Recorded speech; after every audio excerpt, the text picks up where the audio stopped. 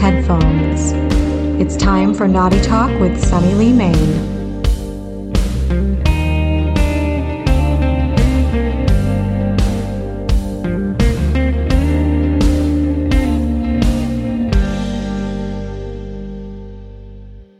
Welcome to Naughty Talk with Sunny Lee Main, the podcast that explores all things kinky in a sexy and inclusive way. This show is intended for mature audiences aged 18 and up, and some listeners may find it disturbing. We believe in risk-aware, consensual kink here on the show, so if you do try things mentioned on the show at home, know that neither the show nor the cast are responsible for any accidents, injuries, legal or property damages that may occur while getting your kink on. Welcome to Season 1, Episode 4 of Naughty Talk. I'm Sunny Lee Main, she, her, and I'm here with Mac, he, him. How are you today? Hey, Sunny, I am great. How are you? I'm well, thank you. I am looking forward to talking about one of my very favorite topics today with you, sensual BDSM. Yes, it's going to be fun. Can you be a little more enthusiastic, Daddy? Yay! Yes, it's going to be fun. There we go. Excellent, excellent. All right. So we've talked a little bit about what BDSM is, what it means, and I want to focus a little bit on the sensual part. So what makes BDSM sensual? What does sensual BDSM mean to you particularly? Well, if you break it down a little bit, BDSM, obviously is a type of sexual play. So I look at it as a type of sexual play that involves more than one sense. I would agree with you. I definitely think that sensual BDSM, or even just sensual play, is play where you are not just focusing on one thing. For a lot of people, it's touch, and you're focusing really on all five senses. You are utilizing deprivation with intent. And by doing that, you are really making it a mind, body, spirit experience rather than, just play that involves touch or physical sensation. Absolutely. That's a great definition.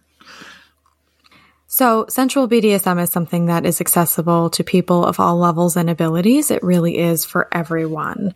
And I think the best way to sort of organize our conversation would be to kind of go sense by sense. And I really want to start with the ones that are most often overlooked. And so why don't we start with taste? So when you're focusing on taste and you're making a scene more sensual or more sexy, how can you incorporate that particular sense? Oh, that's a great one. I actually love taste. For me, some of my favorite ways to incorporate taste into a scene, the obvious one would be obviously introducing food into the scene. Some of my favorites would be chocolate, strawberries, whipped cream. But beyond that, one of my favorite ways to incorporate taste is I have a bit of an oral fetish. So being able to taste my partner is particularly erotic for me. And what does my kitty taste like, Daddy? Oh no, you're going to put me on the spot. No, it's actually very sweet. It's one of my favorite activities to do with you is to go down on you. And primarily, not only is it your responsiveness to it, but also the way you taste is particularly delectable. What a coincidence. I also enjoy this particular act. So, okay. So just in general terms, the taste of your partner's body. And this might be something that you can influence. So maybe you love the way your body or your partner's body tastes. Maybe you want to take the time to actually deliberately, sample your partner's flavor or to have them in some way taste themselves. That can be really hot.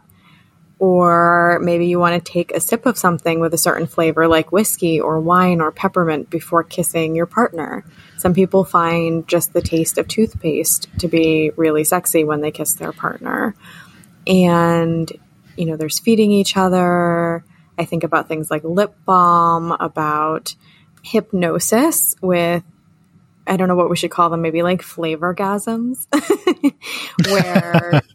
you and I have done a lot of this. And so Mac is my daddy. I've mentioned that several times on the show, but he loves to bake, and he makes really delicious vanilla cupcakes with chocolate frosting. And of course, that's my favorite combination or one of them. And so when we apply hypnosis, we have made just the act of tasting the cupcake orgasmic. So he'll bake a cupcake, I will eat it, and as I'm eating it, I'm coming, and then sometimes I will do something like drop him in hypnosis, and so as I'm eating the cupcake and having an orgasm, I suggest that he has an orgasm while I'm having an orgasm, and it's all really starting with that chocolate frosting. And even when I'm not in trance, certain foods that we play with, sometimes when I have a bite of them, I might not have a full-blown orgasm, but then later in that day, I could be eating a cupcake in an office meeting, you don't know, but, I have the memory of that experience, which is really awesome. Maybe I should start a bakery, Daddy's Magic Cupcakes. I never said I wanted to share my cupcakes. I want all the cupcakes for myself for free.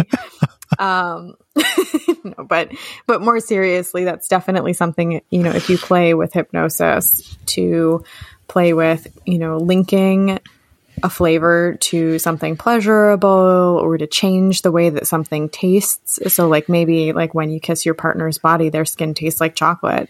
You can do all kinds of stuff with hypnosis. How about scent?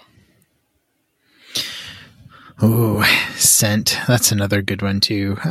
Both of us being primal, I think our sense of scent, pardon the wordplay there, tends to be a little enhanced. So, one of my favorites is to be able to provide a variety of different scents to my partner. Whether it's kind of my musky, sweaty, sawdust-ridden scent, which, some people seem to enjoy, or something a little more intimate, like the smell of bubble bath, for example. I know that can be a little triggering for you in a good way. And then, for me, one of my favorite scents is, again, going back to that oral fetish that I have, when my head gets down there, and being able to smell, in particular, your scent is very arousing for me.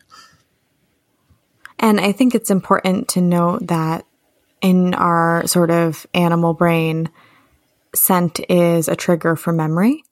And so most people have had this experience. A non-sexual example would be, one day I was in a restaurant, and I was standing in this restaurant, and I just smelled this very distinct perfume that my grandmother used to wear. And she's been gone for many years now, but we were very close. And it's an older perfume, and it's a more distinct scent. And when it hit my nose, I could not help but turn and look over my shoulder, and I almost expected her to be standing there.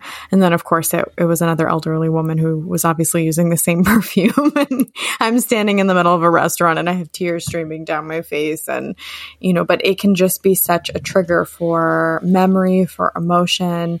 And once you understand that, you can use scent to start to create associations. So I'm going to talk about this a lot, probably while we're talking about sensual BDSM, but step one is sort of awareness of the senses, awareness of all of these things. And then step two, a little bit more advanced, is control, is using these things, manipulating them with intent. So, you talked about, Mac, body scent, and just sort of like recognizing your partner's deodorant or cologne or soap or the smell of their skin and the way their room smells after you've been having sex in it is recognizable.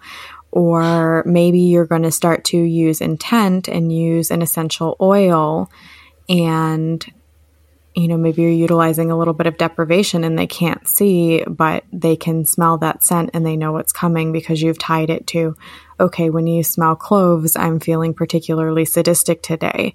And if you smell peppermint, it's going to be a sweeter session. So you can start to create associations and form those scent memories. Leather is a really powerful one, and maybe you know what your partner's leather belt smells like. And so when you smell that leather being run under your nose, you know that your ass is in for a spanking. It sounds a little bit like you're talking from experience there. Plead the fifth. So you do have a really soft old belt. Did it fall apart? I haven't seen it for a while. I feel like there was a specific belt, but it's been replaced. Yes, sadly it had to go to leather belt heaven because it fell apart and couldn't be repaired. Maybe you should have saved it just for like naughties, even if it wouldn't hold your pants up anymore. Yeah, so really powerful. And I definitely think that scent and taste are probably the two most overlooked senses because everybody's thinking like, I want to get right to the naughty bits, to the, the touching of the business. And, it's really important to not ignore them if you want to make a scene sensual. So moving on to sound. Tell me about sound. Well, I think for many people, sound is probably the second most prevalent sense. And, you can use it in a variety of ways. For me, I love to use sound when I deprive my partner of sight because I think it builds anticipation. But for me, I think one of my favorite sounds, obviously, is hearing my partner's sounds of pleasure. That's the most arousing for me. But, there are a variety of other sounds that also, trigger me. For example, hearing a candle being lit or hearing a leather crop kind of swish through the air. Those are also kind of arousing for me, even though I'm usually the one doing those things, either wielding the crop or lighting the candle.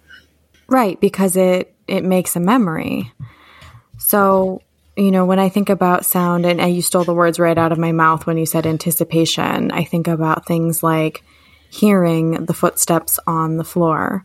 I think of music being a cue for something that the scene is about to begin, or an indication of my partner's mood or my mood for my partner. The sound of my partner's voice can be incredibly arousing, and humans do all these things with their voices where they change their tone and they have a certain inflection that is a hint as to what is about to happen. A door opening or closing, the impact of an implement against the floor, or against your partner's palm. All of these things can be clues and can heighten arousal, can heighten anticipation. And we're going to dig more into deprivation later. But, especially if something else is gone, like if you can't see what's coming, people automatically start to strain with their ears to hear what's coming. And, in a movie or in real life, hopefully you won't have to experience this, but, the shucking of a shotgun is a very distinct noise, and it creates a very distinct reaction because everybody has heard that sound. It's instantly recognizable. And so with sound, be distinct. Yeah. So again, if you're new to sensory play or sensual BDSM, you want to first just start to take notice of all these things and then again start to use them with intent, with purpose. And by the time you get to an advanced level, you'll be achieving a total mind-fucking situation. So I wanted to address those senses first because they are the ones that tend to be ignored a little bit more often. And I think next, we'll talk a little bit about sight. So with sight, people do things sort of automatically. I mean, they look at a partner and they think, oh, that person is sexy, or they have certain physical attributes sometimes that they find attractive, or they start to modify their own appearance. They do things like do their hair or put on makeup or choose a sexy set of lingerie.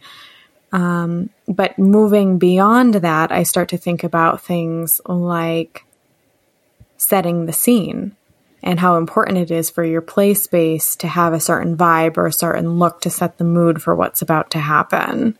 Do you want to say anything about sort of visual or sight? So, when it comes to vision, it's not surprising. We evolved to be very visual creatures. Vision was our primary defense mechanism or I should say early warning system. It was our primary way to find food as we evolved and as we adapted. So it's not surprising that vision for us is one of the most significant sexual stimuli. Being able to stimulate that sense can create very powerful reactions in our body. So for me, I like the mystery in my vision. So for me, it's much harder to see somebody dressed in very sexy lingerie than to see them naked oftentimes, because they have that little air of mystery. And I know it's setting up that anticipation and I know what's coming.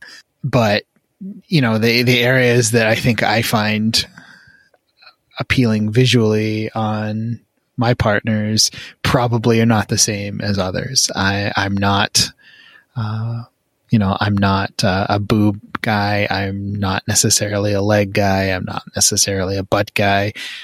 For me, it's more overall, I think that glow of health and well-being for me that I think I find more stimulating, as well as, there's a certain curve that a particular someone who happens to be in this segment has in her back that I don't know what it is about it, but it just drives me crazy when I see it.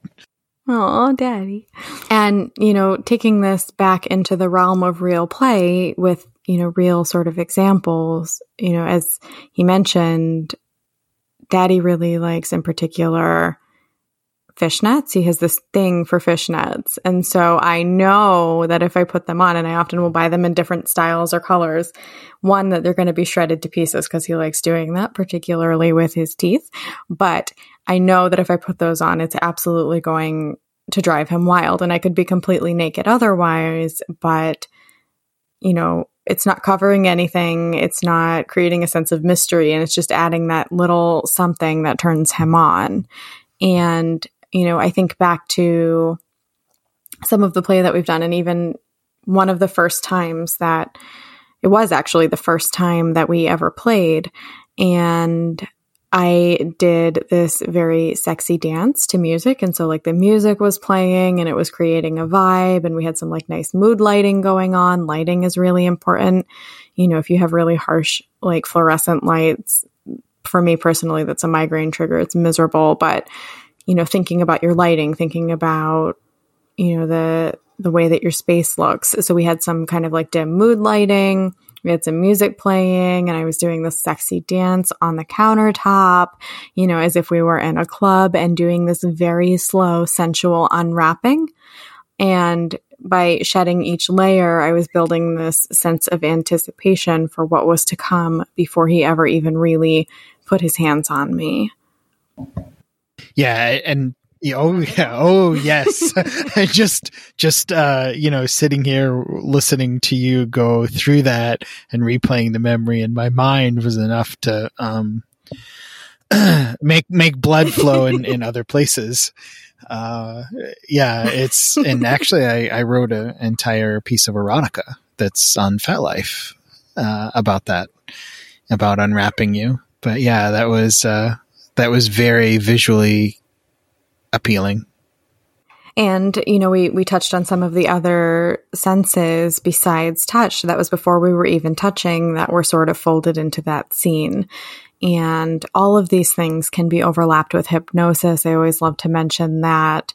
So when we're talking about a sensual dance, and I'm hoping that at some point I can find the right venue to do a sensual dance class that involves hypnosis, because one of my favorite games is sort of to do this erotic dance, and, my movement dances my partner into trance. And then, as the music plays and as I dance, they continue to sink further down. And then I give them a suggestion that when I stop the music, they'll basically have an orgasm and come up for air a little bit, and then I play the music again and it pulls them right back down.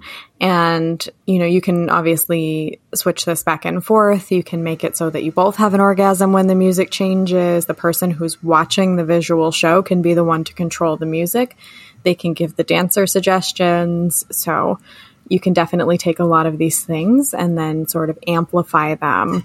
I love overlapping sensual BDSM and hypnosis. So we've covered the other senses, but the elephant still in the room is touch. And this is the one that people jump to, which is why I saved it a little bit towards the end. And I think with touch, one of the things to realize is that it's not just about like genital stimulation. There are so many different kinds of touch and so many different types of kinesthetic sensations, things like temperature.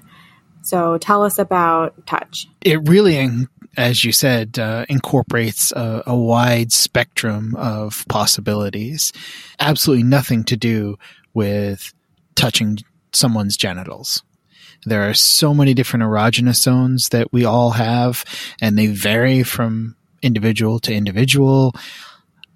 For some, it's a light touch that works best. For others, they need that very firm muscular grasp that says you're not going anywhere, so just roll over and give it up. I think we know which side of the spectrum you're on.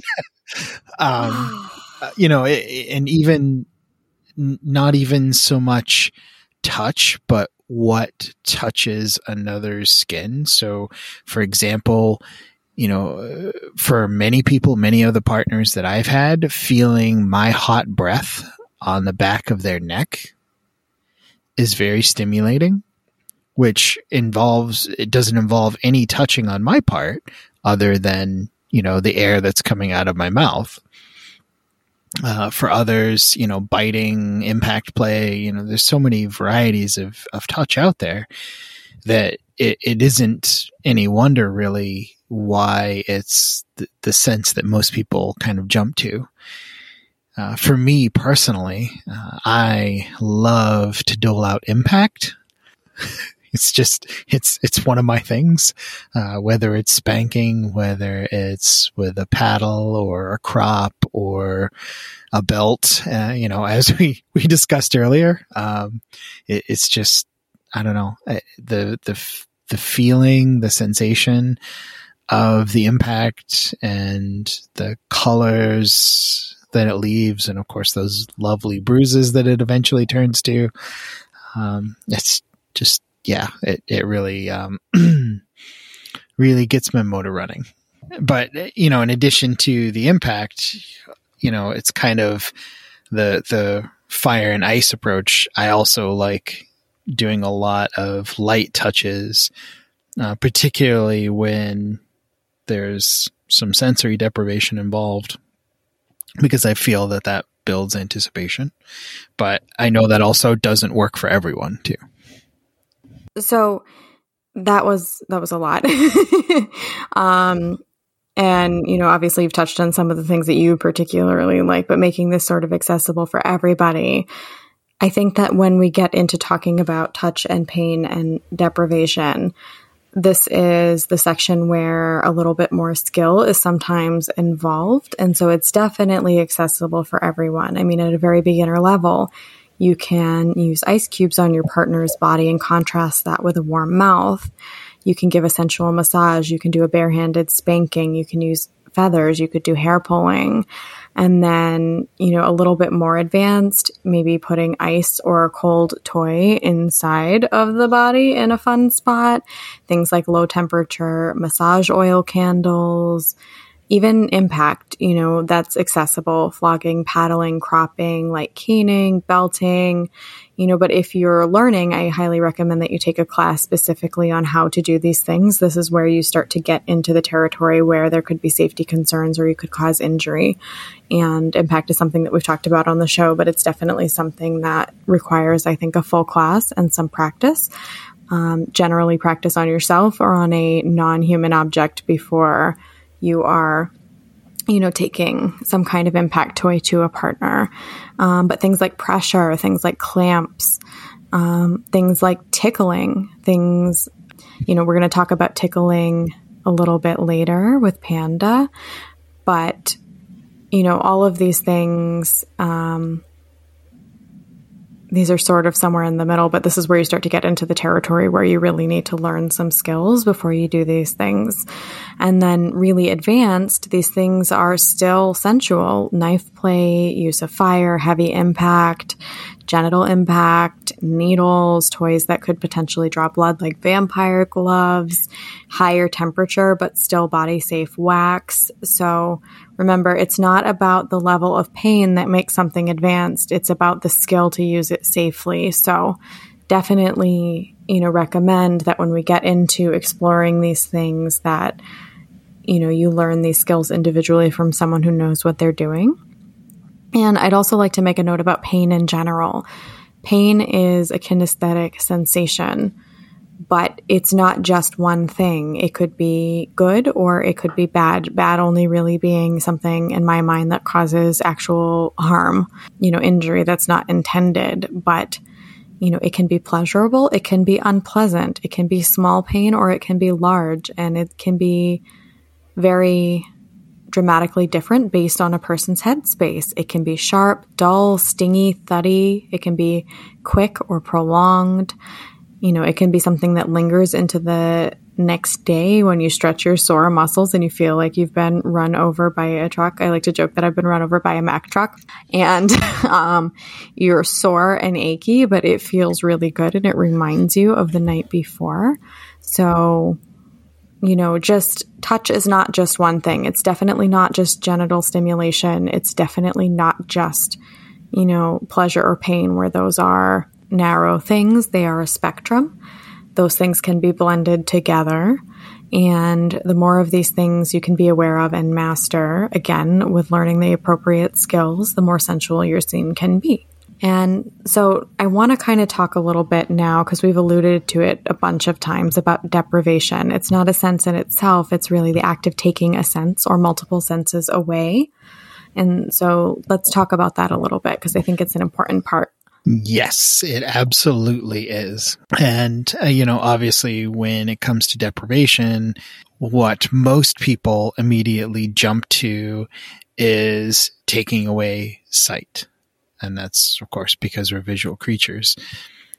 And for me, I love doing that. I love throwing a blindfold on my partner and just building that anticipation through using a lot of the other senses and making sure that, we're really creating that scene in their mind without using anything coming from sight or, whatever sense you're depriving them of. Right. And, sensory deprivation, again, there's a spectrum that involves different levels of skill. And if you're going to be taking senses away or taking away somebody's ability to speak, that requires a separate and detailed negotiation. You need to be thinking about, do we need to have a hand signal for safe words? Or, there are so many elements to negotiate when you're going to be taking a sense away, but making sure that you always have a way to communicate with your partner would be the biggest thing that I would say to focus on. And then, keeping in mind that certain types of deprivation, I mean, they can be triggering, it can cause a fear response, or some of them can even restrict breath. So things like gags or hoods, for somebody who has asthma or who has a problem with being claustrophobic. These are all things that need to be discussed well in advance. And so, one, to be aware of your partner's limits and comfort level, and two, to have safety backup plans to accommodate or to plan for these things that you're going to be taking away. And so, at a very basic level, maybe just take away one sense at a time, like doing a blindfold. That can be a really accessible way to do this. Or maybe you just want to put on a set of noise canceling headphones or earplugs, or just play really loud music that drowns out other sounds. These can all be things that can be deprivation in a way. Or it could be as simple as face that way and don't look at me. Keep looking at the wall and you're standing behind your partner. And so without putting anything on them, you are taking away their ability to see you or to see what's coming. And so that can be really fun. And then, a little bit more advanced, you might be doing more than one sense. You might be doing something like a hood. And, deprivation, again, it really adds an element of anticipation and suspense. And, things that make it more advanced, increased length of time, the number of senses taken away. Adding sensory deprivation plus bondage is significantly more advanced and requires additional safety protocol and negotiation. Sensory deprivation plus kinesthetic elements like impact, for example. So, it definitely can be accessible to anyone, but again, lots of negotiation, consent's really important. And something that you might think is really not a big deal, like taking someone's sight away with a blindfold, can for some people be triggering or scary. So just keep that in mind. I'm sorry, I'm still giggling over, turn around, don't look at me, put your face in a corner, because I can see those words coming out of your mouth if you were with a submissive. I know you well enough, I can just see that. Yeah, absolutely. And I don't really consider myself to be a switch.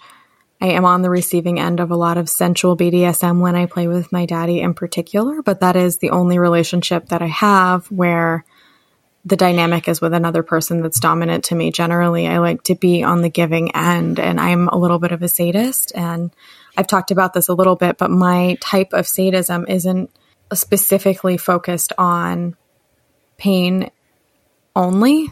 I really enjoy things like fear.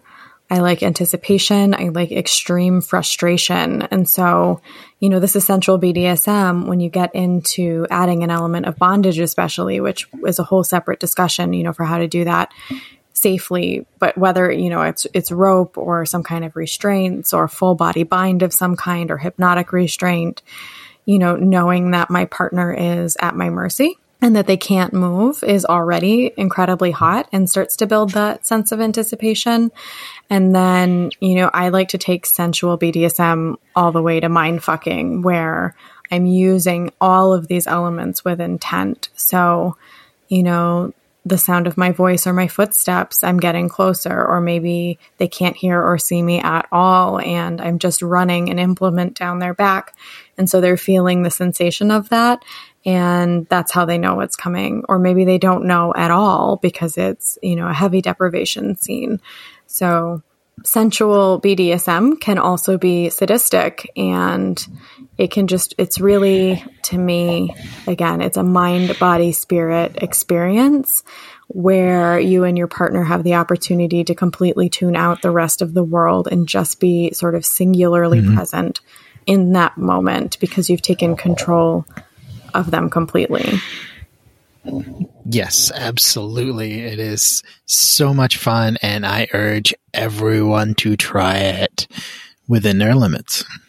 And within your skill level. And again, there are so many wonderful classes to take. We've mentioned so many different techniques, and this is not really a how-to discussion.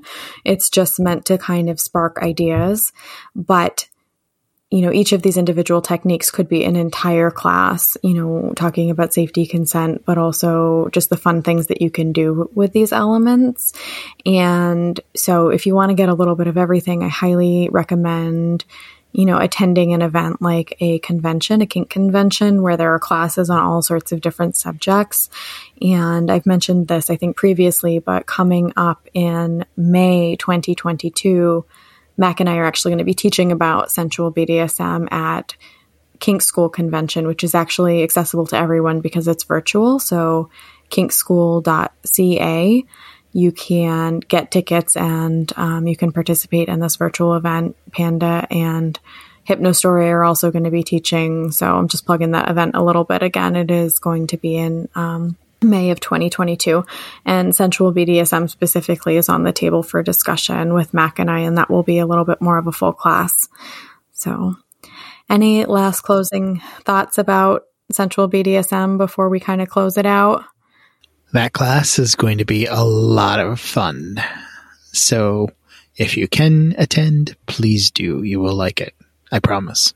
One of the nice things about a class where people can see us is that we're able to do demonstrations of some of these things. And so we can really show you physically some of the practical applications. And so we're still developing the class, but that's definitely something I always like to include live demos in any of my classes. So I'm excited about it. So yeah, I would urge, anyone who has any interest in sensual BDSM to attend that class, and anybody who has interest in kink education overall. It's going to be a great conference. There are a lot of very skilled individuals who are teaching. So I guess that's my plug on top of your plug. All right. Well, thanks for having this talk with me. I think it's just really one of my favorite subjects, favorite things to talk about. So I'm excited to share it with our listeners. And I know you're going to be back, even if I had to high you up and plop a microphone down in front of you. It could happen. Thanks for doing this with me, and we will be moving on to our next topic. All right, next up, I'm here with Puppet, she, they. Puppet is a writer of erotic fiction who has also led workshops on kink and disability and is a member of the Hypno Kink community. Welcome to the show. How are you today? Thank you. I'm doing well. I'm glad to be here. I'm really excited for the topic we're going to talk about today, and I know we're going to focus a little bit on the very exciting topic of writing erotica, especially queer and kink erotica, but we've been talking a lot on this season about kink roles and identities. Do you want to just tell everybody a little bit more about yourself in terms of those things? Yeah, so I have a few.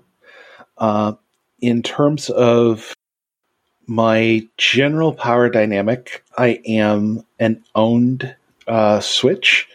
My owner is my Lady Ruetha. Love her dearly. I do sometimes service top for her. In terms of other kink activities, I love being both a rigger and a rope bunny. I very much love bottoming for impact play. And I am a hypno switch who tends to be on the subby side, but I can certainly be the test and the top if that's what the people I'm playing with are looking for. Excellent. Thank you for sharing. So, kind of digging into our main topic, I always like to start with, why do you do it? Why do you love it? Why do you personally write erotica? There's a quote from Adam Savage that I like to use a lot, which is, you have to do the thing that you can't not do. And that's always been writing for me. I just almost from the time I knew what writing stories was or telling stories, I started doing it. And as I got older, erotica was not just a great way to kind of fantasize and look at what turned me on, but it turned out was kind of how I started playing with my own identity, not just my gender transition, which eventually followed, but, what do I really want? Who do I want to be? What makes me hot, about myself? Or What kind of situations do I want to be in? And that basically is why I do it, because it lets me have so much fun. I love that you touched on sort of identity formation and how erotica can really be a tool for that. And for me personally, words have always come naturally. However, during a time in my life when I didn't really have any in-person kink going on, I probably read, I kid you not, like hundreds of novels that were erotica, that were sexy. Eventually, I sort of ran out of things to read that really fit my kinks. And I realized that the stuff that I was into was a little bit niche. It was a little bit of a small market. And I just wanted there to be more things out there that represented what I was into. And I was like, you know what? I can't just sit here and wait for it. I should just write it myself. Yeah, that's a lot of it is, the things that were interesting me, the things that got me really going. For one thing, I am a bigger girl, and the market for erotica involving bigger women and even bigger men is, I don't want to say slim, but it's definitely niche. So stories about somebody who looks like me and, fucks like me, bluntly, are kind of hard to find. Things that involve people with my body type being sexy. And so that was definitely a reason why I had to kind of roll my own. And interested in hypno-kink. And I found several things that kind of got my attention and I really enjoyed, but sometimes I would be like, but what about this?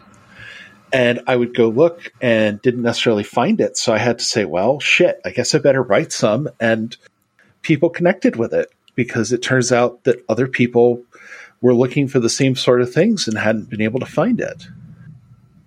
Absolutely. I definitely think that when you read something that resonates with you and when you see yourself represented in literature, but especially when it comes to sexual identity, it really can be empowering and it can help with feelings of isolation and feeling like maybe I'm kind of weird that I'm into this stuff. Like nobody else seems to be into this stuff. And chances are somebody is, but chances are many people are. There's just not a lot of writing about it. It's one of the reasons I encourage people to write. If you feel like there's something that's missing, you don't sit back and wait for it. Go for it, write it yourself. And for me personally, I want to say I had only ever read in all of those novels maybe one series where polyamory and pansexuality was heavily represented by the protagonist specifically. And I think that it's becoming a little bit more mainstream to have novels and stories that sort of address those things with sometimes like with side characters or, it's still not that common to come across a protagonist who resembles myself. And I'm also really into a lot of darker kinks, a lot of CNC stuff and age play. And I think that even sometimes within the kink world, those things are a little bit taboo. And so it's really fun for me to put them on a page. Yeah, absolutely. So in addition to kind of writing kink erotica, your work often has a sort of like supernatural or paranormal component, right? Quite a bit of it. I found, well, for one thing, that moment you talked about of, oh shit, there are other people into this too. I really liked stories involving like transformations or possessions, stories that involved fantasy creatures. And it turns out there is a market for that. So that was a very easy thing for me to kind of slide into and play around with all these ideas that I'd had, especially, we live in the golden age of monster fucking right now. So thinking about, what would it be like to have, a Lamia girlfriend? What would it be like to have, a joy friend of indeterminate eldritch being and gender, and playing around with those ideas and thinking about what they might get from a relationship with a human. It's very fun. Yay for monster fucking. I have always loved the idea of extreme power exchange. And I think that when you bring a supernatural being into the mix that has superpowers, a lot of erotica with power exchange focuses on things like financial power exchange, for example, like where the dominant type has fabulously wealthy, or sometimes it's just a matter of physical strength. But when you bring something like supernatural powers into the mix, it's really an extreme sort of power exchange. And I've really been into sort of like vampire and shifter erotica novels for a long time. And it's interesting because I definitely in my own writing try to draw a clear line. I also am somebody with a pagan spiritual practice, and I practice neo-druidry. And sometimes in my writing, I really like to represent that in a very genuine way, humans with an energy practice or spiritual practice. And then sometimes they just kind of like to go wild and have it be totally supernatural. Was there something in your personal life that drew you to supernatural writing, or? I would say some of it is that I also was kind of introduced to different pagan and neo-pagan practices as I was growing up, just because I lived in a city with a fairly active pagan community. And also the fact that my parents really were great about, they loved science fiction and fantasy. They collected books, they collected movies, and they shared that with me from a very young age. And so, like one of my formative memories was this road trip we took where my dad got the BBC radio version of The Hobbit on cassette, 12 cassettes, which is a huge deal at the time, and putting that on the car radio as we drove and kind of building that world in my head as I listened to the actors and actresses performing. And, later reading The Lord of the Rings, going out and reading like The Dragon and the George, and getting into things like Ben Bova and Heinlein, and later like Anne McCaffrey and Kim Stanley Robinson and all of those. And so that really kind of primed the pump, because these ideas, these worlds, these creatures had always been a thing for me. And as an adult, I play D&D and Vampire and other games. And so that's definitely, kind of put ideas in my head sometimes for things you wouldn't necessarily do with a random person sitting at the table, but, scenario ideas for a partner, or just a play idea that seems really hot. It definitely all kind of builds into that mix. And I have a lot of good memories of staying up late on the couch with a monster movie on like my family is from Ohio, and I grew up kind of between Cleveland and Columbus a lot, and like watching Ghoulardi or Fritz the Night Owl and a monster movie or a cheesy sci-fi movie on at like 11 o'clock midnight, and just kind of vibing with that.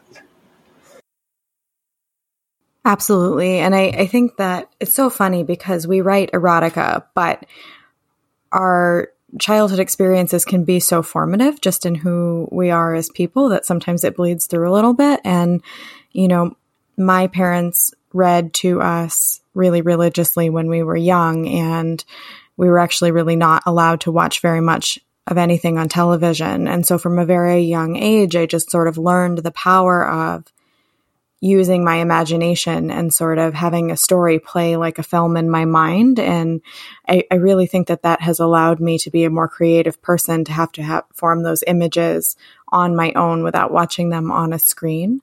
When I was growing up, my bedtime stories were passages from the Odyssey, that sort of thing, the true unabridged version. And, we had some children's literature in the mix too, but really I was exposed to sort of classic literature at a very young age. And I think that that is when my capacity for forming a really clear fantasy in my mind began to develop.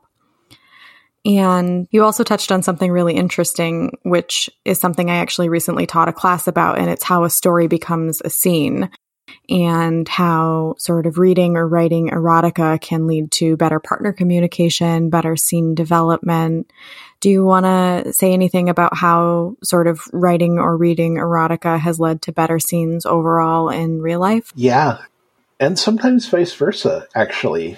I have a profile out there on a site called Read Only Mine that I'm sure you're probably going to link to with the show.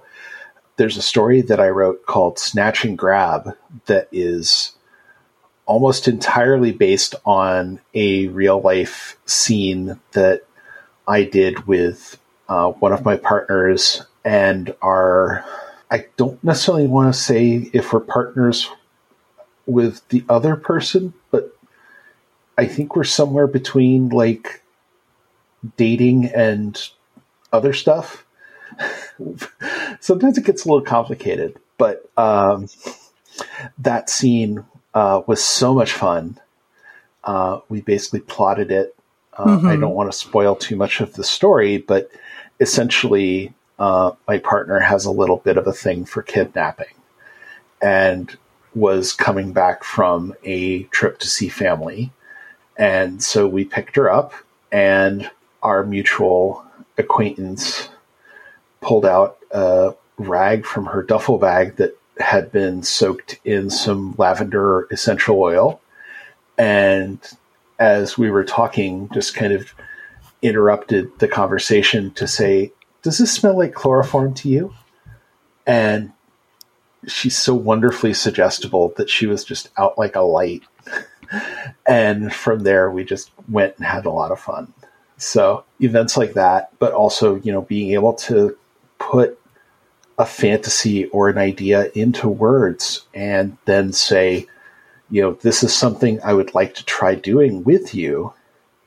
And being able to use that negotiation, use the story maybe as a framework and say, it doesn't have to be exactly like this, but this is kind of the headspace I want to be in, or this is kind of the end result I had in mind. And let them give their thoughts, let them share their input. Maybe they have had similar fantasies, or maybe they have a similar idea, and they're like, hey, what if we did that, but also, add this? Or, what if I don't just, tie you up and, play with you with some other people, but what if you're blindfolded and you don't know who's doing what to you?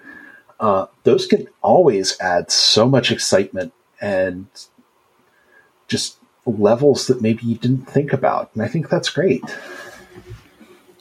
That's such a hot scene. And for folks who are listening who are not really big into hypnokink or don't know too much about it yet, when we say suggestible, we're usually referring to a hypnotic suggestion. So when you have something like essential oils on a rag with hypnotic suggestion, you can actually go and create the idea in your hypnotic subject's mind that really is a rag with chloroform.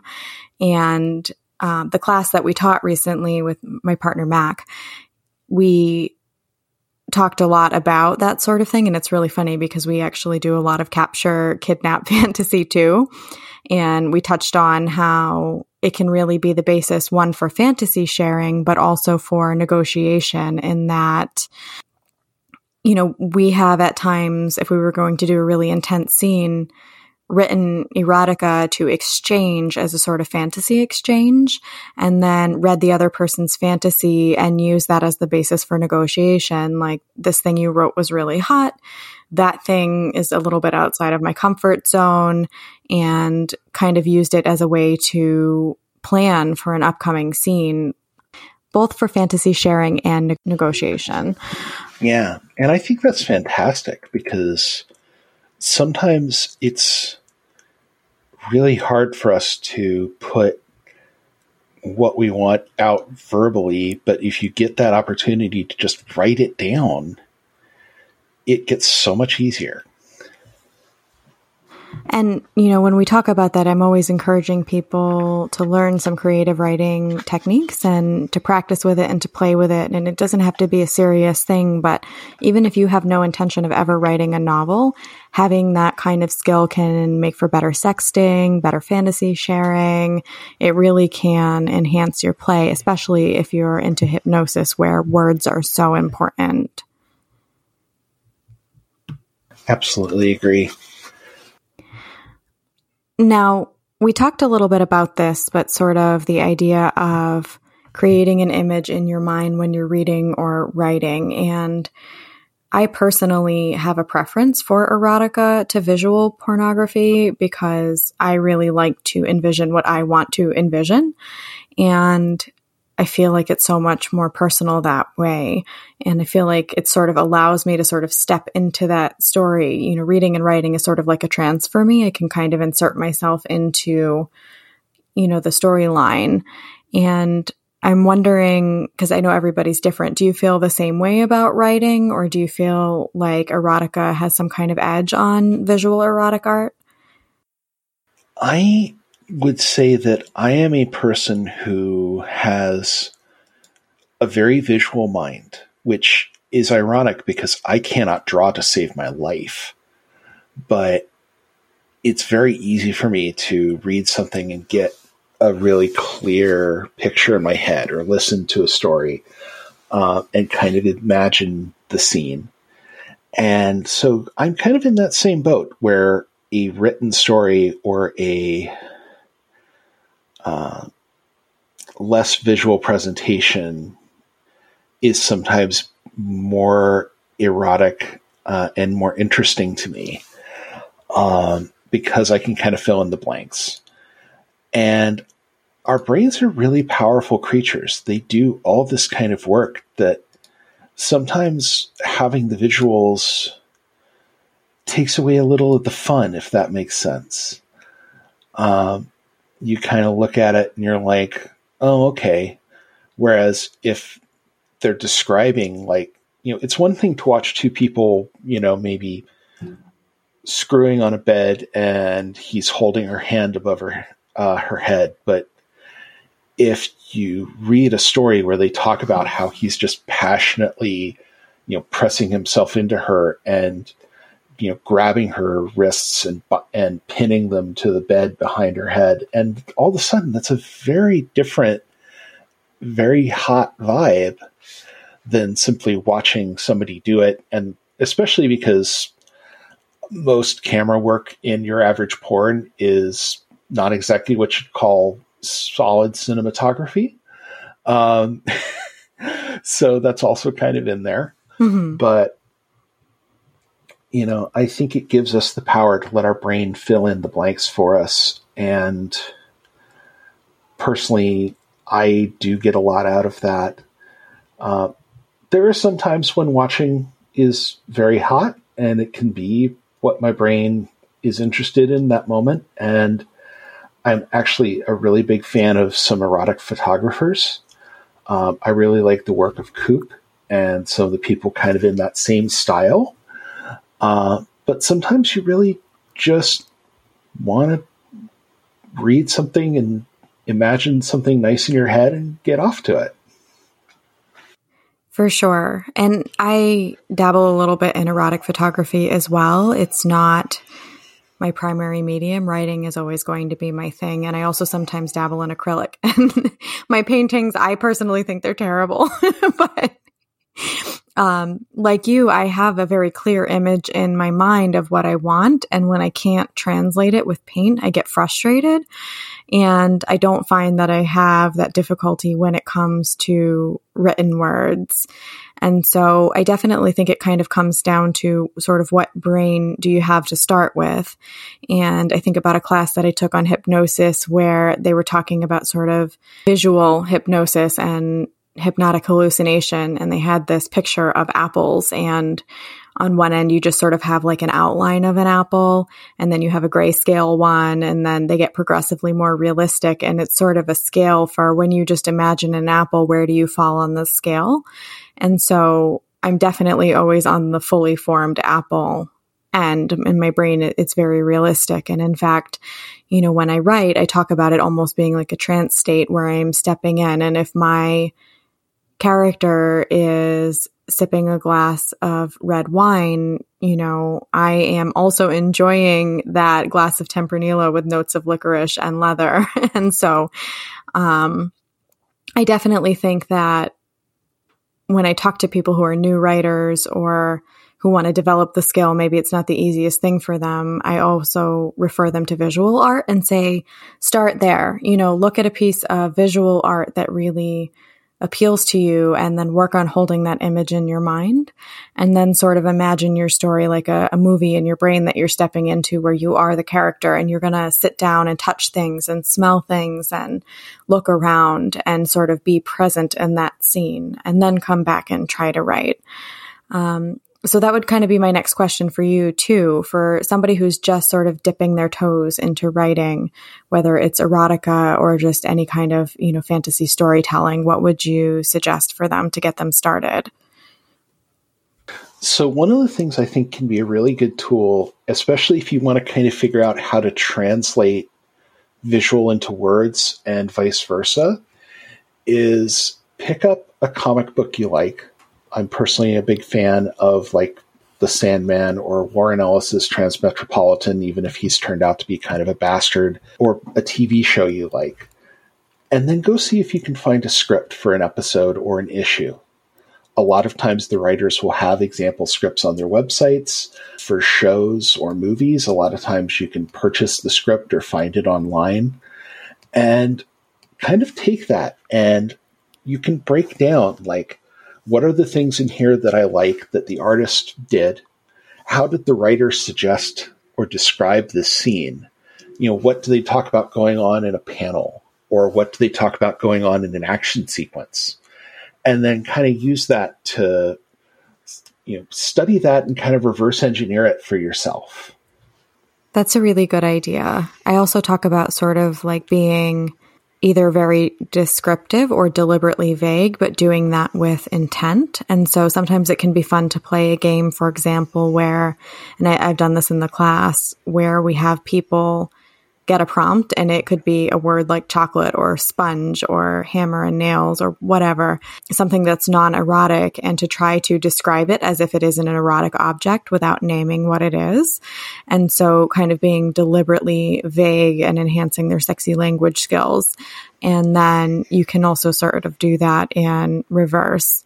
Or you can use visual art to work on your descriptive language skills for when you really do want to be specific by looking at an image and then trying to describe that in graphic detail. And I think that can really be helpful. Yeah, absolutely.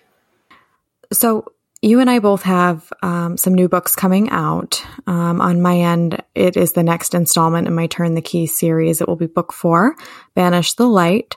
And like all books in the series, it features pan, poly, kinky protagonist. All of them are queer inclusive. All of the books in the series have an element of either hypnosis or magic. Usually the magic is in the true pagan sense, and they all feature new characters. So this time around, it's going to touch on where vampire fetish meets blood play, meets the sort of sang-sai or, quote, real vampire community culture, which is a separate thing.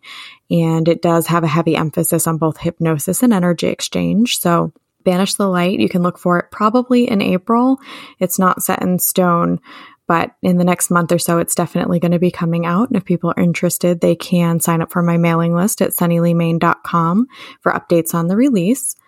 And more importantly, you have a book coming out called Orphans Cry, and I believe it's coming out this month, February 2022, right? That's right.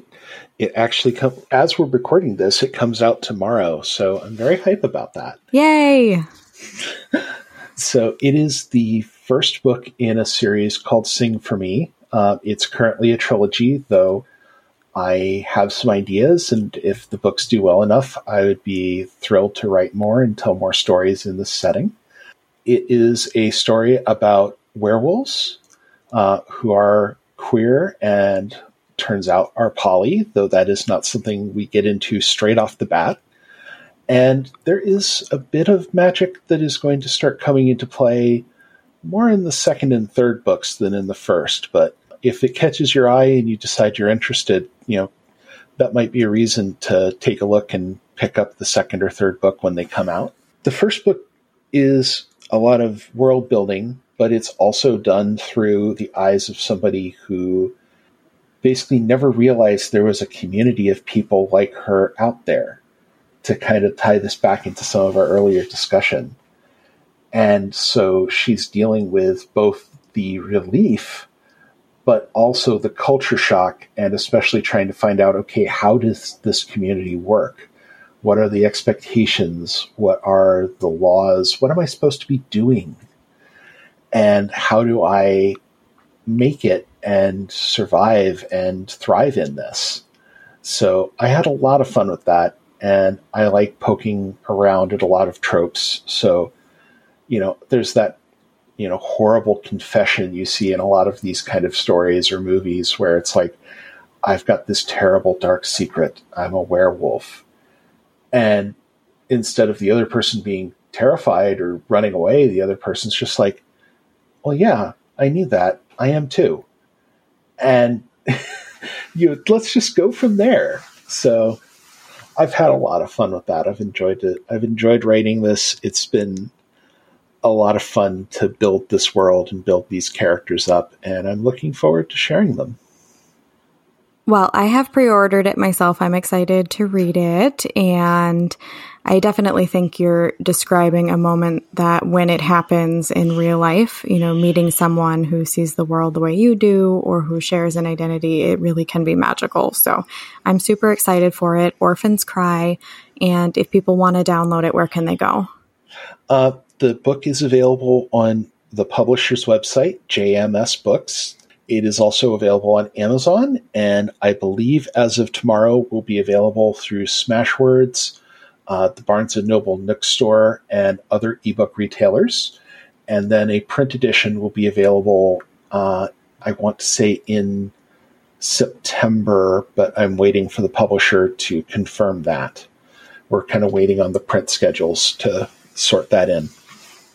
Very exciting news. And do you want to share the name that you've published that book under? Yeah. So my name for the publishing is Jamie Wagner, JaymieWagner, and I'm perfectly okay with that. I also have some other short stories that were published through JMS Books, and I'm in a couple of collections that are available on Amazon from J. Willowbay. And I actually will be having another story getting published in June in the Heckenlude Transerotica collection, and another fantasy story that will be getting published by Outland Publishing as part of their Never Too Old to Save the World collection. So there's a few things out there that's coming up pretty soon that I'm excited about.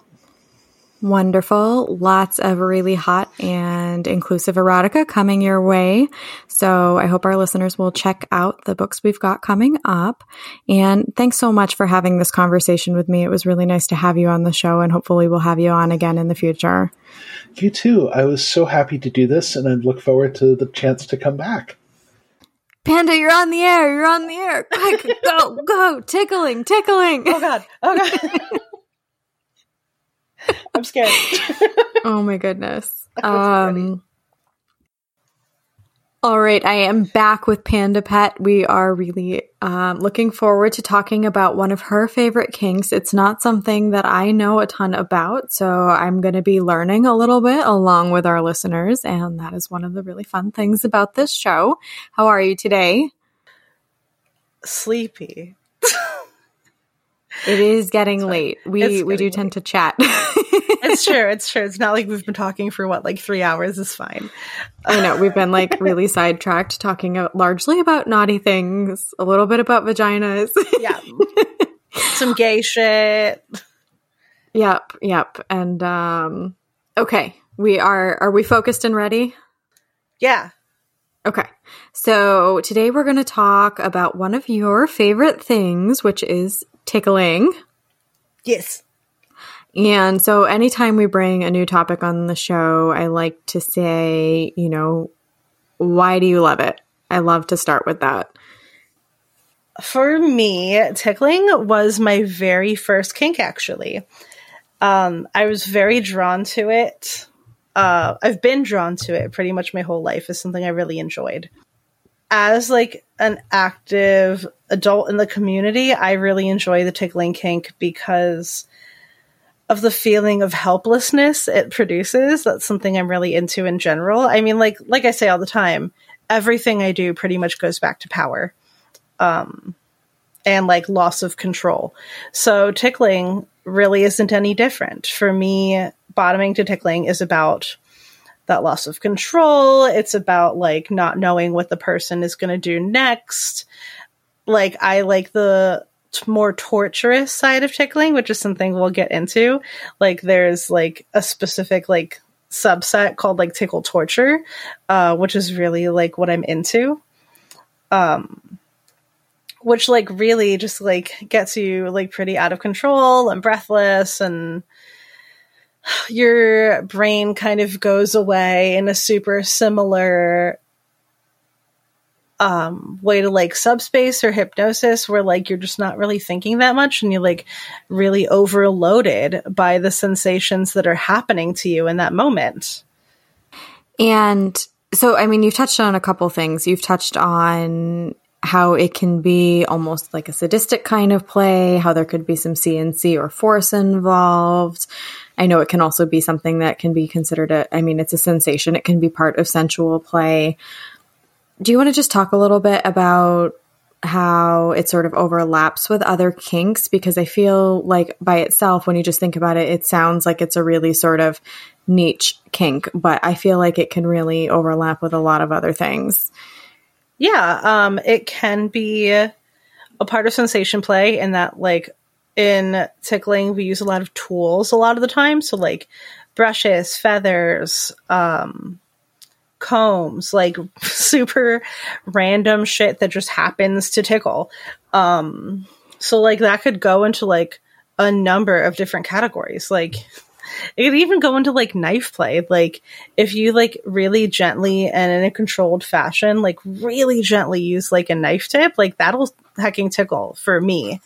I wouldn't recommend doing that, but like I'm just saying, like as an extreme example of like how far this can go. But yeah, sensation play definitely overlaps a lot. Bondage overlaps a lot, especially when you go into like the tickle torture side of things. But in general, like, you know, when people get tickled in life in general, we tend to get pretty flaily and like attack the person who is doing the tickling. So the bondage is like equal parts for like the safety of the top and also to restrain the bottom in a way that makes them feel helpless. That's a good point. Involuntary reactions are a thing, and if you're going to engage in some kind of play that's likely to elicit involuntary bodily reactions, really you should take precautions and be prepared for it. Yeah. And I'll go over that in considerations as well. It can also go into like role play, humiliation, degradation. It could go into like a really extreme category and do like and be involved with like age play if you're like doing it like with a diaper and like doing it until they pee themselves, which like is a thing that I've heard about as a fantasy other people have, although honestly I've never heard about someone actually doing that. There's like a lot of gamification that you can do with it to involve like board games or Twister or like poker, really like anything, like any other kink you would gamify, you can gamify tickling as well. So I know that to some people who haven't really thought a lot about tickling or who haven't done it, this might sound a little strange, but I think it's actually probably more common than people would think. For me personally, tickling on the receiving end has always been a hard limit. And for me personally, you know, laughing really hard for an extended period of time, especially if I'm lying down, is a surefire way to trigger an asthma attack. And so it's just never something that's really been enjoyable to me. I mean, one, because I don't usually like to receive something that doesn't feel good to me in some way. And that doesn't mean pain. So I enjoy sometimes receiving pain because to me, pain is just another sensation, and I do derive pleasure from it sometimes. But there are certain sensations that I just don't associate with pleasure or even pain. I just associate them with with discomfort, and that's not something I enjoy receiving. Not really enjoying being on the receiving end of tickling. It hadn't really been something I had thought of doing as a top until sort of recently.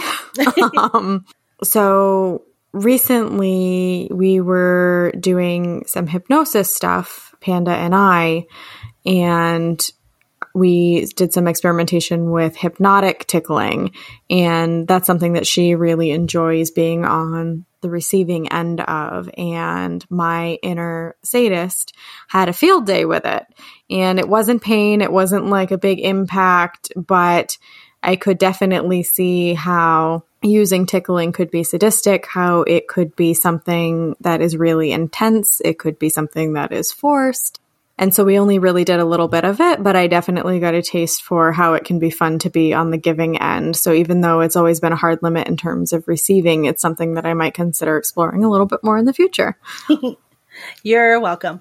And it's funny because like Yoshi and Hypnostory will use hypnotic tickling for me when I'm being like particularly willful or like particularly bratty and they want to like quote unquote punish me. They'll literally just say tickle torture and then snap, and it's hypnotic tickles until they say release, which like is probably like the most like quote unquote punishment version of that I've encountered, because normally I really like tickling and like really enjoy playing with it in most cases, like, except for like, I find it annoying specifically in that case. Well, that was one of the things that sort of appealed to me a little bit, because I feel like, yeah, as you learned, as I learned, but, yeah, because I mean, we both know that as a top, I'm a little bit bratty, and like my sadistic streak is really very bratty, and I really like to cause frustration. That's something that I really enjoy, and tickling is a really excellent tool for that. That's true. It is. But I understand why you wouldn't want to be on the receiving end. And a lot of people actually have tickling as a hard limit of theirs. Like, it's really interesting to talk to people who are like heavy on the masochistic side, or like might do a lot of intense play that like I would never consider doing, but tickling is a hard limit for them just because like it's not a sensation that's pleasurable for them, or like might bring up like family trauma or childhood trauma. So I will say this one thing to be really careful for here and to have like negotiation about when you're doing tickling, because for a lot of people it might bring up like some unwanted memories just of like touch that they didn't really desire as a child, but that like other people thought like, oh, it's tickling, it's innocent, it's fun, and would do anyway. Absolutely. And limits are not always based on physical sensation that you don't want to receive. A lot of limits are based on emotional triggers. And so something that seems on the surface really innocent sometimes can sometimes be the worst type of trauma trigger for a person who's been affected by something like that. So definitely a consideration. And I guess on the other end of the spectrum, like, or not the other end of the spectrum really, but like in the same vein as like, don't judge people who have tickling as a hard limit. It's really interesting how many people just judge the tickling kink in general, or like think it's frivolous or stupid, or just like really don't understand it and don't care to understand it, which is fine, but also like then don't kink shame it either. I was in a situation where I was teaching a tickling class with a friend of mine for like a general BDSM audience, and there were a few people who were like, oh, well, it's just tickling, like what's the big deal, like why? Or like one woman complained that it was like ruining her experience in the dungeon because she was trying to have this intense scene one time, and like there was a bunch of laughter happening from another part of the dungeon with a tickling scene, and like how dare they interrupt like her a sacred space or something like that. But like, I think it's as respectable a kink as anything else, and like a lot of kinks are really weird. Like, say that with confidence. It definitely is a respectable kink, just like anything else between consenting adults. Yes, no, absolutely. And like, why, just because there's laughter involved, is it less of a kink than, I don't know, some kink where like you're doing really serious stuff? I think it's just equally as valid, and you can get as creative and blend other kinks with it and do these crazy awesome scenes and still achieve that like blissed out headspace that most of us are looking to achieve when we engage in kink play. Also, I don't think that kink needs to constantly be serious. Like, it can be fun and silly, and, you know, maybe it's just my inner little that makes that easy for me to embrace. But I think that kink can be fun and lighthearted and silly, and it doesn't always have to be serious. It's not always about pain. And I think that that's really a sort of common misconception. And one of the things that I really enjoyed with my extremely limited brush with tickling play was that I really like the contrast of things that seem on the surface to be fun and light and silly and sadism. And you know, that could be a whole topic of its own. And it's one of the things that I like sometimes about topping as a little. So some dark age play where I'm the little as the top and the submissive is like a toy or a dolly or another little. But I really, really enjoy the sort of mind fuck of the contrast between something that's really sadistic and something that seems on the surface to be light and silly and playful. I think it's really fun. Yes. And there's so, like, this is really where, like, the humiliation and, like, the teasing aspect can come into it in a really fun way. So I guess I should, like, break down different aspects of, like, what can be a part of the tickling kink. I guess is the next place I should go. Yeah, kind of types and techniques and that sort of thing. Yeah. So there's, like, a few different things, like modalities almost that go into it as a kink. So there's like definitely obviously like the physical part of it. So often it includes bondage, for those who know that they flail or that they might try to fight back or are bratty. Honestly, I am a person who does not even need to be in bondage. I just enjoy it. But like, if I am playing with somebody and like that's something that they want to do, I will also just like stay still and take it and like kind of flail, but like not in a way that will like hurt them, just because I like it so much, which is like really interesting. I would need to be like in a full body bind. I mean, it's not something that I definitely do not want to sign up for tickling, but I know that myself, I would need to be in like a full body bind, or somebody would probably be catching an involuntary fist. And yeah, like a lot of it is the physical sensation overload of what's going on. So there's like an overload that can be combined with like an amount of confusion, particularly if the top like keeps switching around body parts a lot, so that like you feel like it's a bunch of people attacking you, like even though it's only one person, it just feels so overwhelming. So there's like an element of like mind fuck to it as well. There can be like sensory deprivation, so like they can use like blindfolds, earplugs, which like can also contribute to the mind fuck because like you just like are at their mercy and you don't know what's going to happen next, which can be really hot.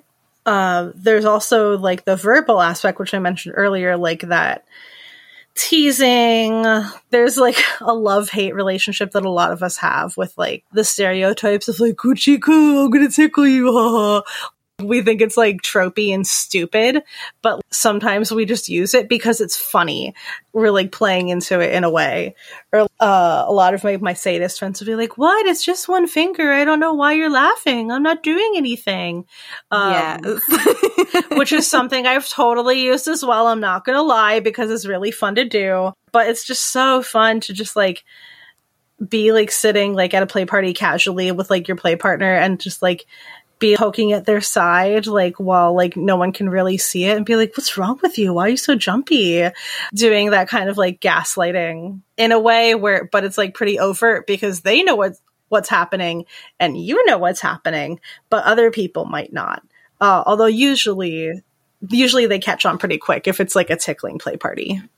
I can totally see it being like a I'm gonna get you kind of thing. Oh, yeah, for sure. Of, like, building the anticipation of, like, wiggling the fingers, like, closer and closer to a body part. That can be a big part of it as well. Building anticipation, like, and having that verbal teasing.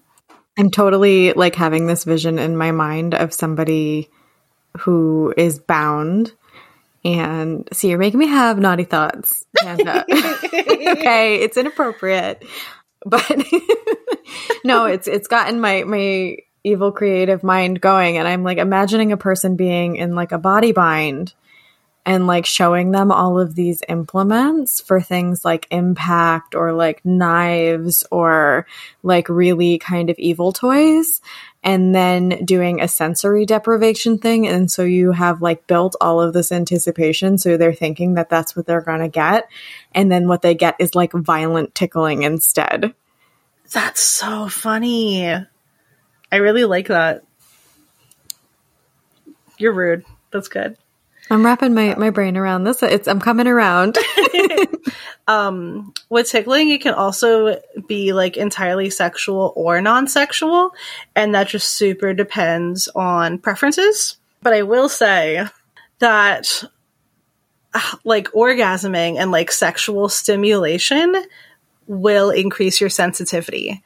So because I like involving sexual activity and tickling, I have had lots of times where like I would have a partner do sexual things to me and purposefully make me orgasm, knowing, like, with the intention that, like, I will be more sensitive afterwards, so, like, that it makes the tickling feel worse. And sometimes I even know that that's the goal when we start. So it's like I almost don't want to come because I know it's going to come right afterwards, but, like, eventually I can't help myself.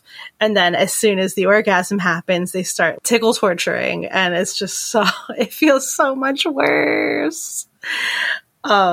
I imagine that the reverse is also true, where you can use tickling to make the person sort of overstimulated in a sensory way and then do other types of play, like pain play or forced orgasms, where their whole body is already in a state of sort of arousal. Yeah. And, like, I mean, like, slap and tickle is, like, a phrase that exists for a reason. Like, you know, that's what I'm naming this episode, right? I already have it on the storyboard. Oh my God, of course you do. And it's real. Like, if you start with impact and like bring that blood up to the surface and get extra sensitive and then tickle, like, it will be super effective. And that's just like a known thing. And so, like, some of us who do more general kink as well will like go back and forth between like impact and tickling, just because contrast is fun. Absolutely. But like sexuality can be used in like a myriad of different ways. It could be used to like tickling and sexuality, or like sexual acts could be used in tandem to like distract the person enough that they can't come, which is a thing that used to happen to me a lot and I'd get really frustrated. Or they could be used together to increase somebody's arousal if they're like a tickling fetishist. So over time, I developed like a specific tickling fetish for like certain body parts.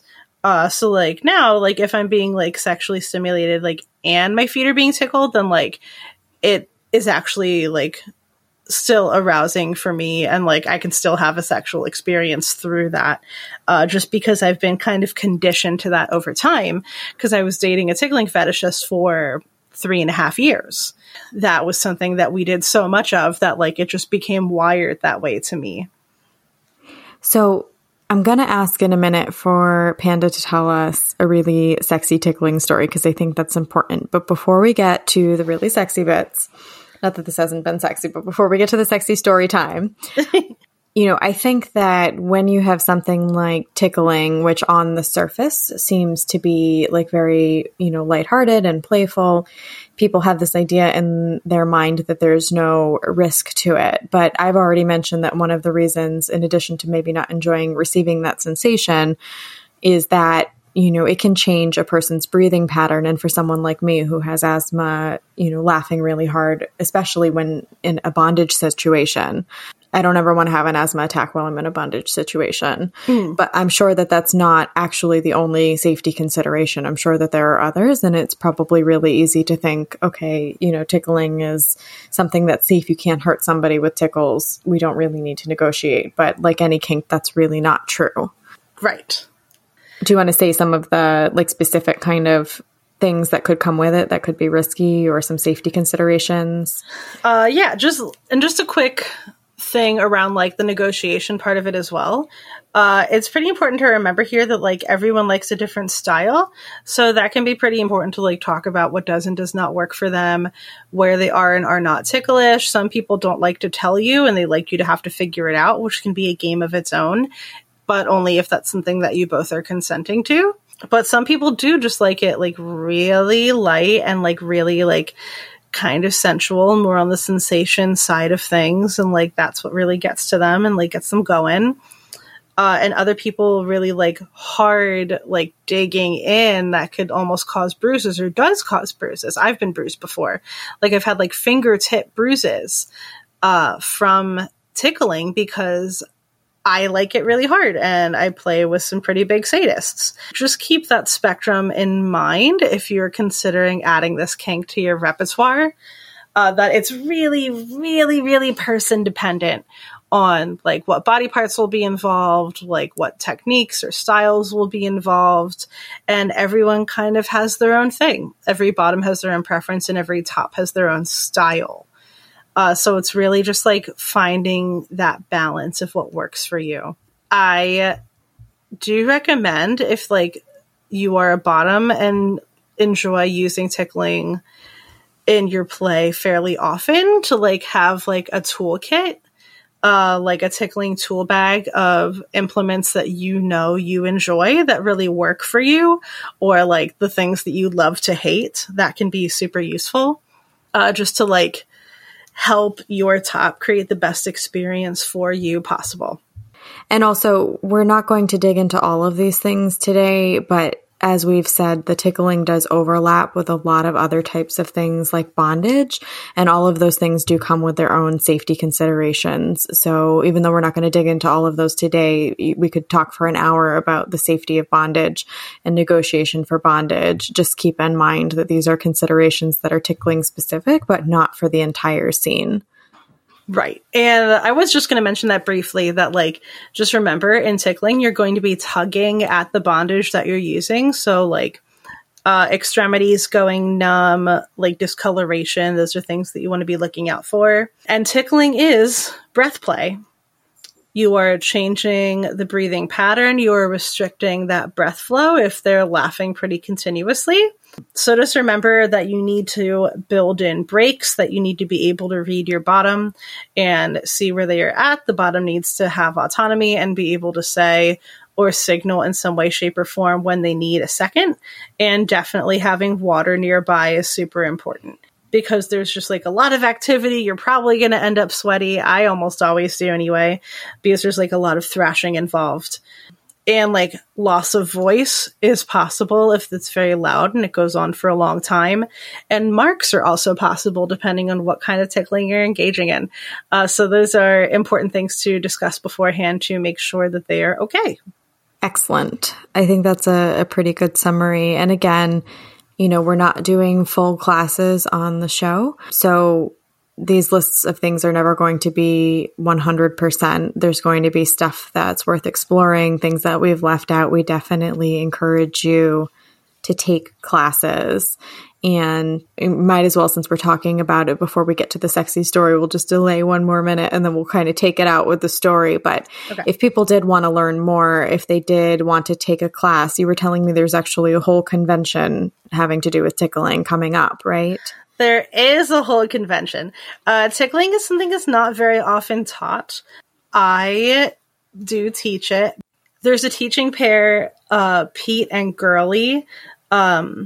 Pete is Foot Play 210 on FetLife, I believe, and Girly is GRLEE. And they have taught many wonderful classes on tickling. But there's also several events that happen in the US that are just for like tickling enthusiasts. So the one that I frequent and that I've been on staff for many years is Nest, which is the longest running and largest tickling gathering in the world. And that's very small, by the way. This is very niche kink. And this year, I'm sure, will be smaller because of COVID and just precautions. But it will be April 29th through May 1st. And I believe if you look up like Nest Gathering, you could find that online with like ticket information, everything you would need to know. It's so much fun. There's no pressure to play. It's just a lot of socializing and a really good time with kinky people. Where is it, Panda? Oh, it's in the Philadelphia area. Okay, so it's an in-person event near Philly, and it is April 29th through May 1st, and it's called Nest. Okay. Sexy story time, sexy story time. I have so many. Oh my gosh. Probably one of my favorites is when I was super young, actually. I was probably like 19 or 20, and with my first ever dom, who was also primarily into tickling. And we were messing around on his daybed, just like in the living room somewhere. And there was no bondage involved in this, like, at all. It was just one of those, like, where I was just laying there and taking it and would get, like, a little embarrassed because sometimes he would point out how much he loved it, that I would just lay there and take it and not fight him, but I'm into humiliation, so that was fine. And he was just going and going and going. He had really long arms, and I'm a pretty short person, so it just felt like I was being attacked from like all angles, from multiple people. My imagination just started to go to like run with it a little bit and to start even imagining that there were these like impossible, like multiple hands attacking me. He is also very into feet. And so he was doing like a combination of like mouth attention to my feet, which felt sensual, but also tickled. And then like once my feet were like slick enough, would like use his nails to like run across them, which like made it so much more torturous than if they were just like dry. I got to a point where I just couldn't even think anymore. Like I was just laughing and laughing and laughing, and I just couldn't concentrate on anything else except for what was happening to me in that moment. And I got so out of control that I ended up sliding like off of the daybed. Like, I think I slid off like torso and head first and like used my arms to catch myself and fell onto the floor. And he didn't skip a beat and came down to where I was on the floor and straddled me and just kept going and was like saying all these things like, I'm going to keep going until you can't even remember your own name. Like, you're just going to be stuck here forever. You're my toy. You can't do anything about it. And I really, like, my brain turned to jello. I couldn't think a damn thing, which is really what I'm after with a lot of what I do in kink. I love that blank feeling. And it was so delicious. And we just kept going until I think I tapped out because I was just so out of breath and exhausted, and just ended up in a puddle on the floor, like wrapped up in his arms to finish. And that's one of my favorite scenes ever. That's super hot. And I mean, who doesn't want any kind of kink scene to end in being a boneless, completely mind body fucked puddle? Yeah. Exactly. And that was it. That was it. Awesome. All right, folks. So if you've always wondered what slap tickle really meant, remember you heard it from Sunny and Panda. Thanks for joining us on the show again today, Panda. This was a really fun topic. Yeah. Yay. Oh God, I'm like frisky now. I hate you. Thanks as always for listening to Naughty Talk. Our show is available on most popular podcast platforms. For updates, to submit a request to be a guest on the show, to write in with questions for our hosts, or request lifestyle advice, head over to the show's page at sunnyleemain.com. You'll also find information about my novels, including my Turn the Key series, which are dark erotica with themes of hypnosis, BDSM, and sometimes a little bit of magic. All books feature different kinks and are queer inclusive. I hope you've enjoyed the show and you join us again next time.